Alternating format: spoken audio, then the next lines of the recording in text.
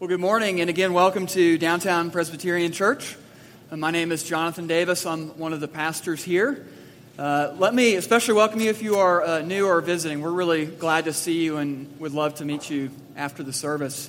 We're going to transition to the sermon portion of our service now, and we're going to continue our series in 1 John. We'll be looking specifically at 1 John chapter 3, verses 16 through 18.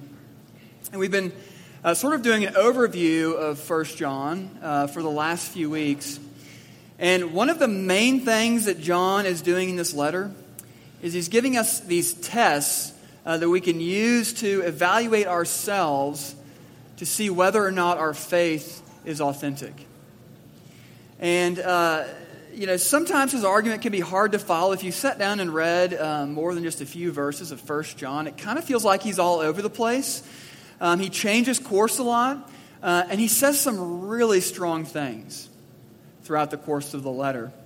And he's going to continue on the subject of love this morning. We said last week of all the New Testament writers, John talks about God's love more than anyone else. He's preoccupied with it. And it actually peaks in chapters 3 and 4, which we've been looking at. And as we turn to the text this morning, I want you to think about how you think about love. Let me ask it this way. When was the first time you told someone you loved them who was not a family member? I can remember in the 6th grade, I was walking down the hall of Plaza Middle School, and there was a girl in my grade that she walks up next to me, and let's just say at this point I had zero interest in dating. But she walks up next to me, and she looked at me, and she says, "Jonathan, will you go out with me?" And I was taken aback, was not expecting this, had no clue what to do. And I was just, this 6th grader was like, well, sure. And so then, by our little middle school standards, we were now going out, is what we called it, which meant nothing at all, because we didn't actually go anywhere together. But a few weeks later, we were hanging out with a group of friends, and she has this whiteout pen, and she grabs my hand, and she writes, "I love," and she wrote her name. And she did that on both hands. And I was like, okay, it makes me a little uncomfortable. I don't really know what that means. She's pretty, she's cool. I guess that's what love is, right? And so later that day, my mom comes to pick me up, and she sees her 12-year-old son professing his love for this girl in his class, written on both hands. And she says, "Jonathan, you are 12 years old. I need to talk to you about what is written on both of your hands. But for now, just go wash it off." And so I went and washed it off. I had no clue what that meant, to love someone or to be loved by another person. What does it mean to be in love? What does it mean to love another person? That's what John is getting at in our passage this morning. Our text is 1 John 3, beginning in verse 16. This is God's word. Let me read it for us. "By this we know love, that he laid down his life for us, and we ought to lay down our lives for the brothers. But if anyone has the world's goods and sees his brother in need, yet closes his heart against him, how does God's love abide in him? Little children, let us not love in word or talk, but in deed and in truth." This is God's word. Let me pray and ask him to be with us this morning. Our Father, we do thank you for your word, and thank you for your love for us, Lord. As we gather to consider it this morning, Lord, you know all of the baggage we bring into this room. You know the distractions on our minds. You know our great joys in life. You know our great burdens. You know our shame. And Lord, we pray that in the midst of all that, you would meet us by your Spirit to help us to know and love you more. It's in Christ's name we pray. Amen. Well, I'm sure a lot of you remember the movie Hitch with Will Smith. Hitch came out in 2005. Eva Mendes, Kevin James, some of the other actors in it. In this movie, Will Smith works as he calls it a professional dating consultant. He essentially helps guys learn how to ask a girl out on a date and to have a good long-term relationship. And he's really good at what he does. He's become sort of famous I guess it's set in New York City. And the main story of this movie is that Will Smith begins working with Kevin James, who sort of plays this kind of goofy guy who can't get it together. And Kevin James is trying to convince this woman, Allegra Cole, who is really famous and beautiful and popular, to go on a date with him. And one of the side stories in Hitch is that Will Smith actually begins to fall in love with a woman. And he's trying to use all his tips and tricks that he gives to his clients that always work. And none of them work with this woman in real life. And so he's stumbling over himself. He can't figure out what to say.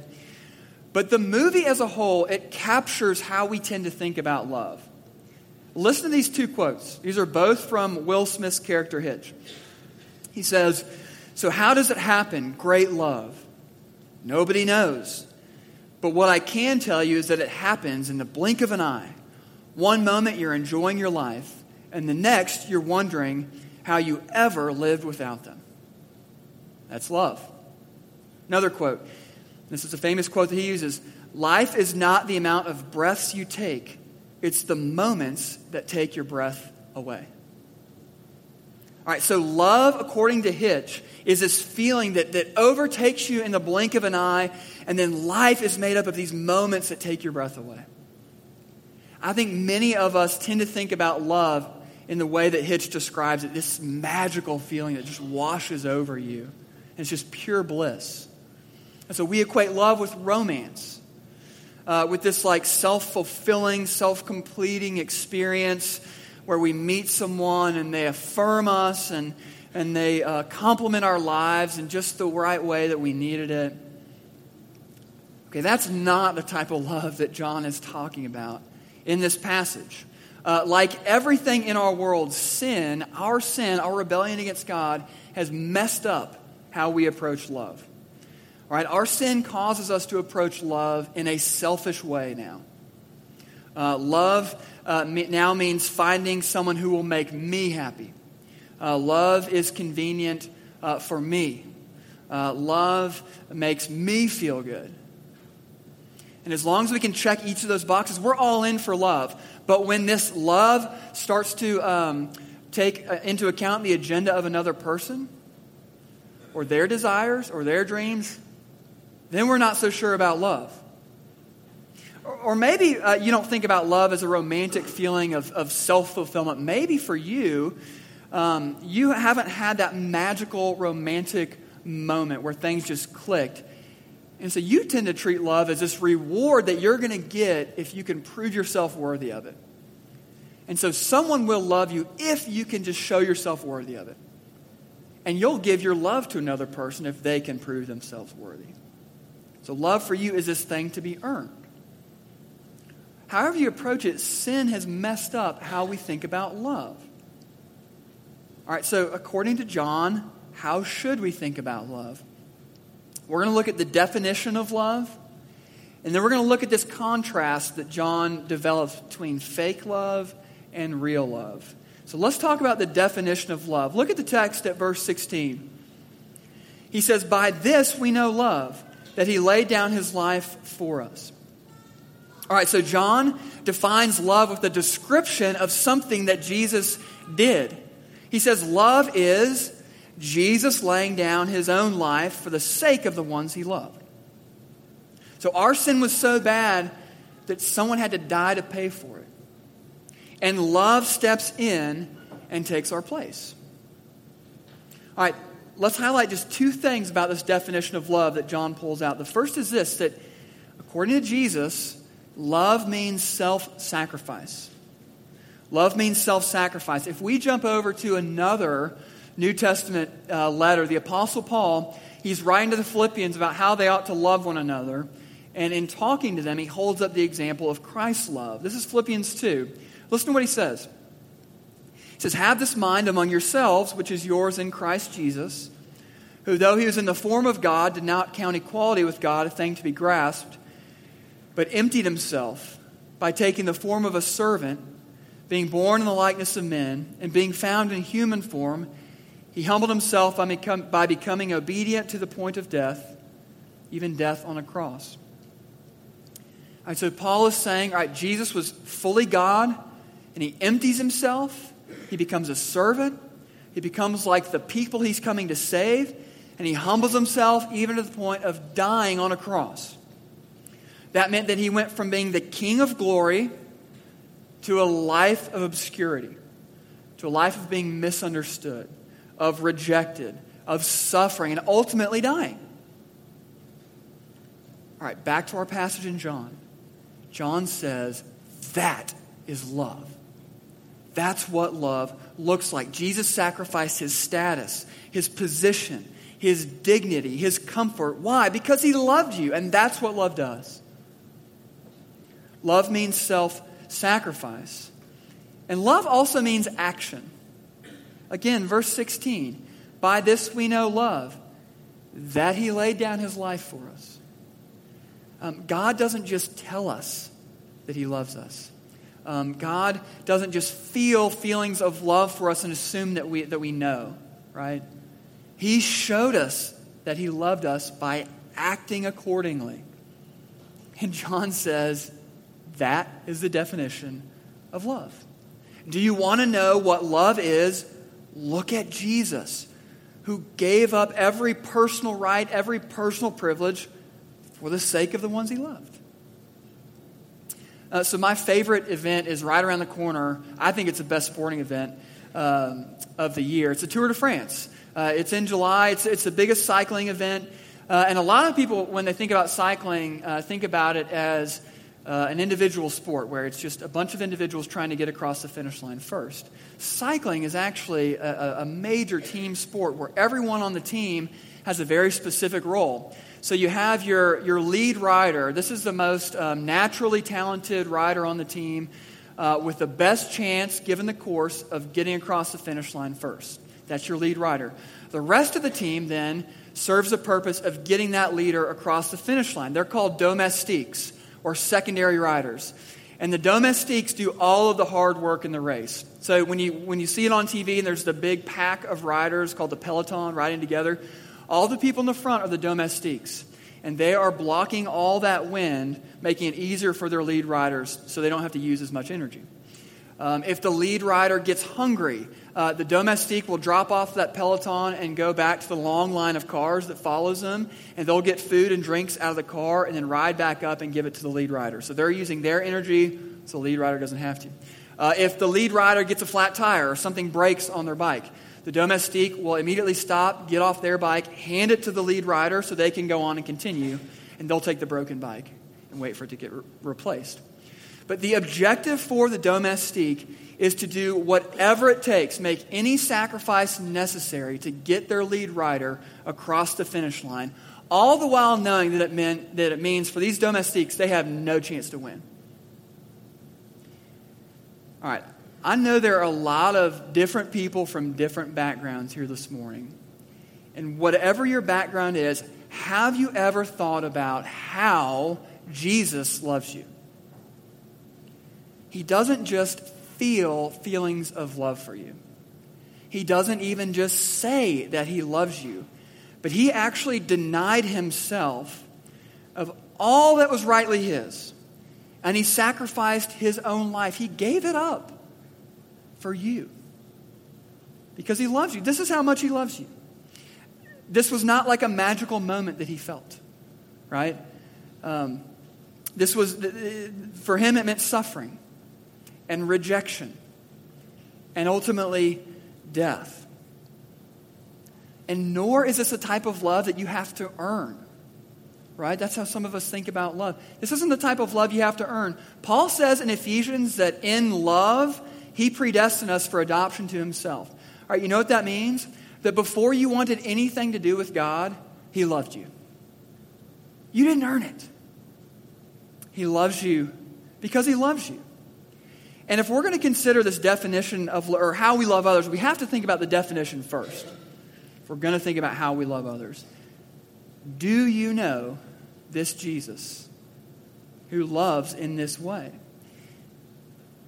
Because this is the main thing. This is at the very core of biblical Christianity. It's a God who loves with this active and self-sacrificing love.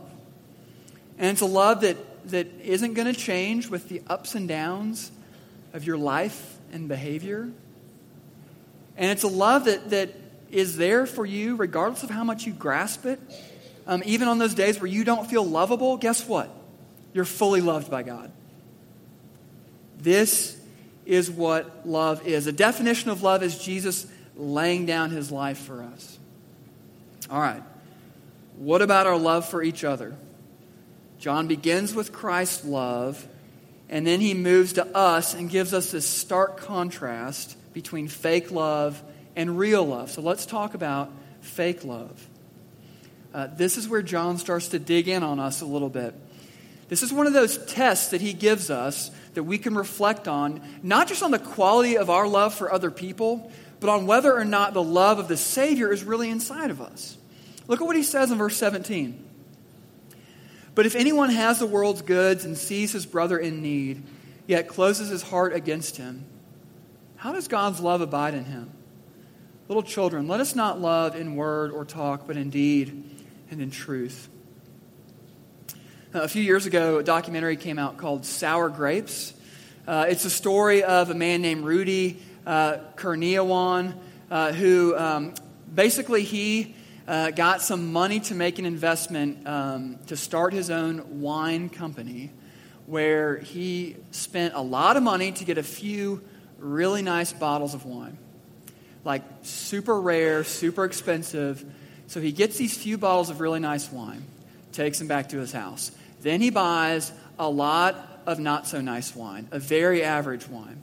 And he compiles all that, and then he just starts mixing it all together. And he tries to make the perfect balance to where he can sell all the wine as this really rare wine, all the while knowing it's been diluted down with the bad wine. But he slaps these really valuable labels on each bottle, and he starts selling it as the good wine. Well, he starts doing very well, making like millions of dollars with a lot of really famous clients. Well, he's at this tasting, and there's the owner of a vineyard from someplace in France with his vineyard's label on this bottle of wine coming from Rudy. And so the owner tastes it, and he says, "This is not my wine from my vineyard. This is something else." And so Rudy is exposed as a fraud, and he's on the hook for millions of dollars because of this scheme. Why? Because the wine itself did not match the value of what the label said was inside. All right, John is giving us a fraud test as to whether the quality of our love matches up with the love of Christ that is inside of us. And he's saying that if it doesn't match up, then it's fake love. It's not that real love that comes from knowing Christ. I've quoted Robert Yarbrough's son. He wrote a great commentary on 1 John, and he sort of unpacks what this person looks like who has this fake love. So we're thinking, is this me? Do I love people in this fake way? Yarbrough says three things about this person. He says, it's a believer that has material plenty. It's someone who has material plenty. Look at verse 17, the phrase, the world's goods. It's someone who has the world's goods. And we read this and we tend to think, okay, that's not me, right? Because we tend to think of like the three people that come to mind that have more means than us. We think, okay, that's talking about them, people who like really have an excess of means, but like not me. That's not what Yarbrough says. He says the way this phrase is used, it is referring to someone who is able to live an adequate lifestyle. Basically, that's referring to someone who can pay their bills. And John is saying that if you can live an adequate lifestyle and you see someone in need but don't help them, then it's not real love. So it's someone who has material plenty. The second thing Yarbrough says is that it's someone who sees a fellow believer in need. And if you think about the context of the New Testament church, there are accounts all over the place of believers sharing what they had with one another so that no one was in need. You could look at Acts, for example, to see a lot of that happening. In our passage, there were believers in this church that had means and saw some who were in need, yet they weren't willing to give. And you could just think in your own life of all the needs that you've seen in front of you where you've thought, yeah, that's a really important thing. I want to give to that. I want to help this person. And then hours or days pass by and we forget. Or we think, oh, no, I can't do that because of this, and that. And we have all of these reasons. John is saying it's not real love.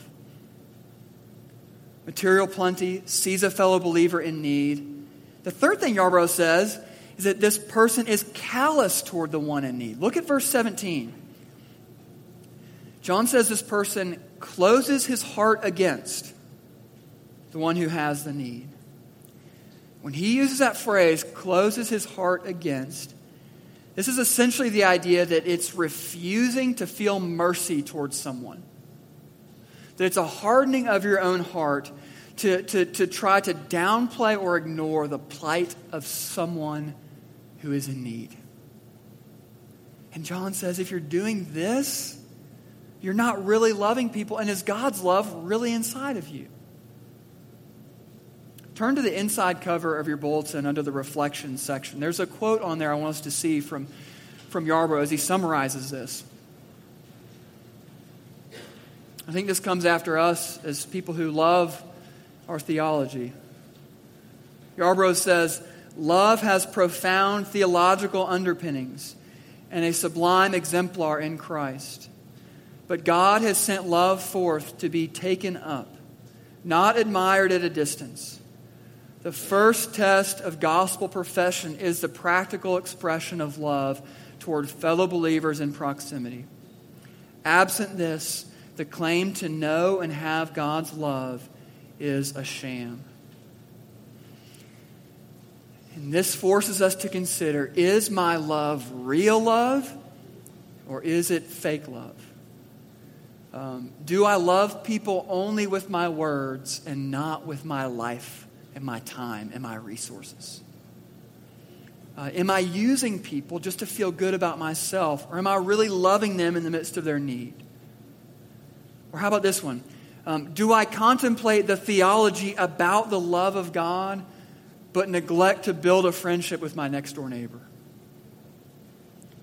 And this is the way, by the way, that John writes his entire letter. He forces you as the reader to confront this test, this question. Am I the believer that John is talking about here, with a love that is only theoretical and not authentic? Love is defined by Jesus laying down his life for us. Our love is fake when it's in words only. And then John contrasts this with real love. What is real love for us? Let's look at verse 16 again. He says, by this we know love, that he laid down his life for us, and we ought to lay our lives down for the brothers. In verse 18, little children, let us not love in word or talk, but in deed and in truth. What does real love look like? How can we really love each other well? The answer is not an easy one, because John tells us that real love feels like death. He says that in light of Jesus laying down his life, we ought to lay our lives down for each other. And laying your life down, it means sacrificing your schedule, what you want to do, your priorities, your preferences, your way, for the sake of another, that they might have their way. And this may sound simple, but we have to say it. That's really hard to do. It's really difficult. Why? It feels like death. Anytime we say no to one part of ourselves, we die to ourselves for the sake of another, it feels like part of us is dying when we say no. Kids, think about it this way. When you're at school and you walk past the cool table where you normally sit, and you go to the table where the kid is sitting all by themselves, who always sits there all alone, and you eat lunch with them that day, you are dying to yourself by dying to that status as being the cool kid at the cool table, and all the jokes they're going to tell, and all the plans they're going to make. You're dying to that for the sake of loving this one person who is an outsider. And that's hard to do because it feels like death. Think about it this way. It feels like death on Saturday when instead of having the perfect Saturday of CrossFit and brunch and shopping and a nap, when you say no to all that to help somebody move? Right? Your few free hours that you have during the week, when you die to that for the sake of helping someone else. That's so difficult. Why? It feels like death. A few years ago, I heard an older minister talking about this very thing. And his wife had a number of significant health issues throughout their marriage. And he had pastored a church for a really long time with lots of ups and downs. And he said this to a group of us young pastors. He said, I would rather die the death I'm called to die in Scripture rather than die the death I'm warned of dying in Scripture. Listen to that again. I would rather die the death I'm called to die in Scripture rather than die the death I'm warned of dying in Scripture. He was saying that what he had learned over the course of his life was that he wanted to die the death of laying down his life in love for his spouse and for his church rather than die the death of not having God's saving love inside of him. All right, that's a little bit different type of love than what Hitch describes in the movie, right? The experience that takes your breath away. What does real love look like? It feels like death. And just like it did for Jesus, it always involves action for us. Real love involves action. And this is John's very point, that we would take up the action of laying down our lives as a response to what Christ has done for us. All right, let's think about this action practically. I want to suggest two ways that our love for each other can be active. And the first is this, that love in action means showing up. It means showing up. As I was thinking through this text this week, I could not help but think about my own mother. My mother worked long hours in banking. She worked very hard, was very dedicated to her job. And my older brother and I were involved in all kinds of sports and activities and clubs and all kinds of stuff throughout the year. We were not easy to keep up with. And when I think back to all those games and events and presentations, I always remember my mother rushing in, still wearing her clothes from work, having just done whatever it took to show up and be at that game. I've always remembered that. I know she told me she loved me a lot, and I never questioned that she felt that way, but what I remember is her showing up. Love in action, it means sacrificing to be there. And secondly, love in action means bothering people. It means bothering people. We are so hesitant to reach out to someone in need or someone who is hurting because we are worried we're going to bother them. But the type of love that John is describing in our passage here is a love that actually insists on being involved in the lives of other people. Our lives, though, we're so isolated and our individualism runs so deep within us that it's actually a barrier to us loving each other well. So go ahead and bother each other in love. And you know what this is like if you've been on the receiving end. You're so glad to get that phone call. You're so glad that someone knocked on your door to check in on you. But we're hesitant to do that. Call that person when you're thinking about them. Ask about that hard thing that's going on in that person's life that you're unsure as to whether or not you should ask about. Drop by your neighbor's house unannounced just to check in and see how they're doing. I've got friends that do this weekly.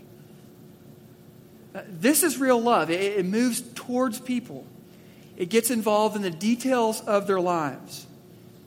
So don't be afraid to bother people in love. All right, the definition of love is Jesus laying down his life. And this forces us to wrestle with whether our love is fake or real. What if you're here this morning and you are starting to think that, hey, maybe my love isn't real. Maybe it's all fake. You connect more with the person that's described as having this fake love. What do? How do you turn fake love into real love? Well, you return again to the very definition of love, to Jesus Christ himself.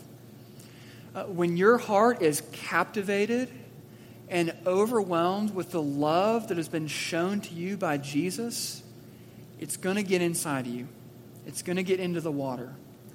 And it will begin to seep into your relationships. And you'll see this real love beginning to pop up in your life. All right, what if you're here this morning and you don't know this love of Jesus? You're here considering, you came with a friend. Here's what I would say to you. This love of Christ is on offer to you for you to receive by faith. You can actually know perfect love today by surrendering yourself to Jesus. And he offers himself to you. And guess what else he does? As we think back on our past and all the ways that we have failed to love people well, those times we didn't show up, those times where our love was not active and it was in word only, those times where we went beyond that and actually burned bridges and hurt people, this same Jesus that loves us perfectly forgives us fully. That's how great his love is. And it's on offer for you today. My kids and I in the last month or so have gotten hooked on the show Dude Perfect. For those who don't know, Dude Perfect, it's this group of guys who all went to college together, and they started doing filming these trick shots with like basketballs and ping pong balls and all kinds of stuff, and they started putting the videos on YouTube.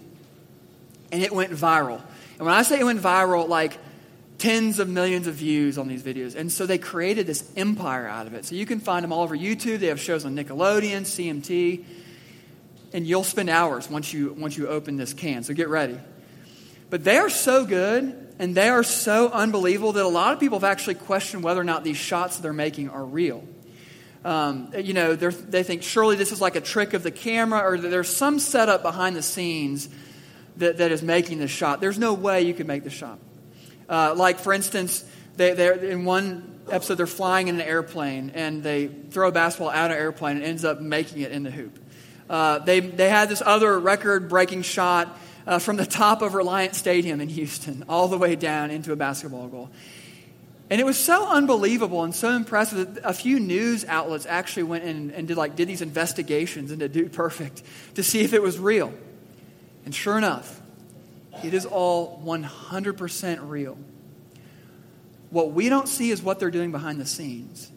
They're doing these shots over and over and over and missing and missing and missing, and it's all caught on camera. So when they finally do make it, they get to show that one in the show. But up to that point, it may have been hours or even days where they were working on making one shot. But if you watch it, it seems too good to be true. If you stop and really consider the love of Christ, it can seem too good to be true. It's so sacrificial. It's so complete. It's so perfect. You think there must be a catch. Here's the good news. There is no catch. This is how much Jesus loves you, that he laid his own life down for your sake. Let's pray. Father, thank you that you loved us so much, you sent Jesus to come and lay his life down that we might be rescued from our sin.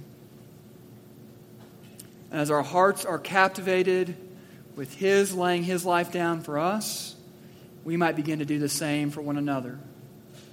Lord, make us into the type of church that lays our lives down for each other. May we be the type of church that lays down our life for the sake of this city.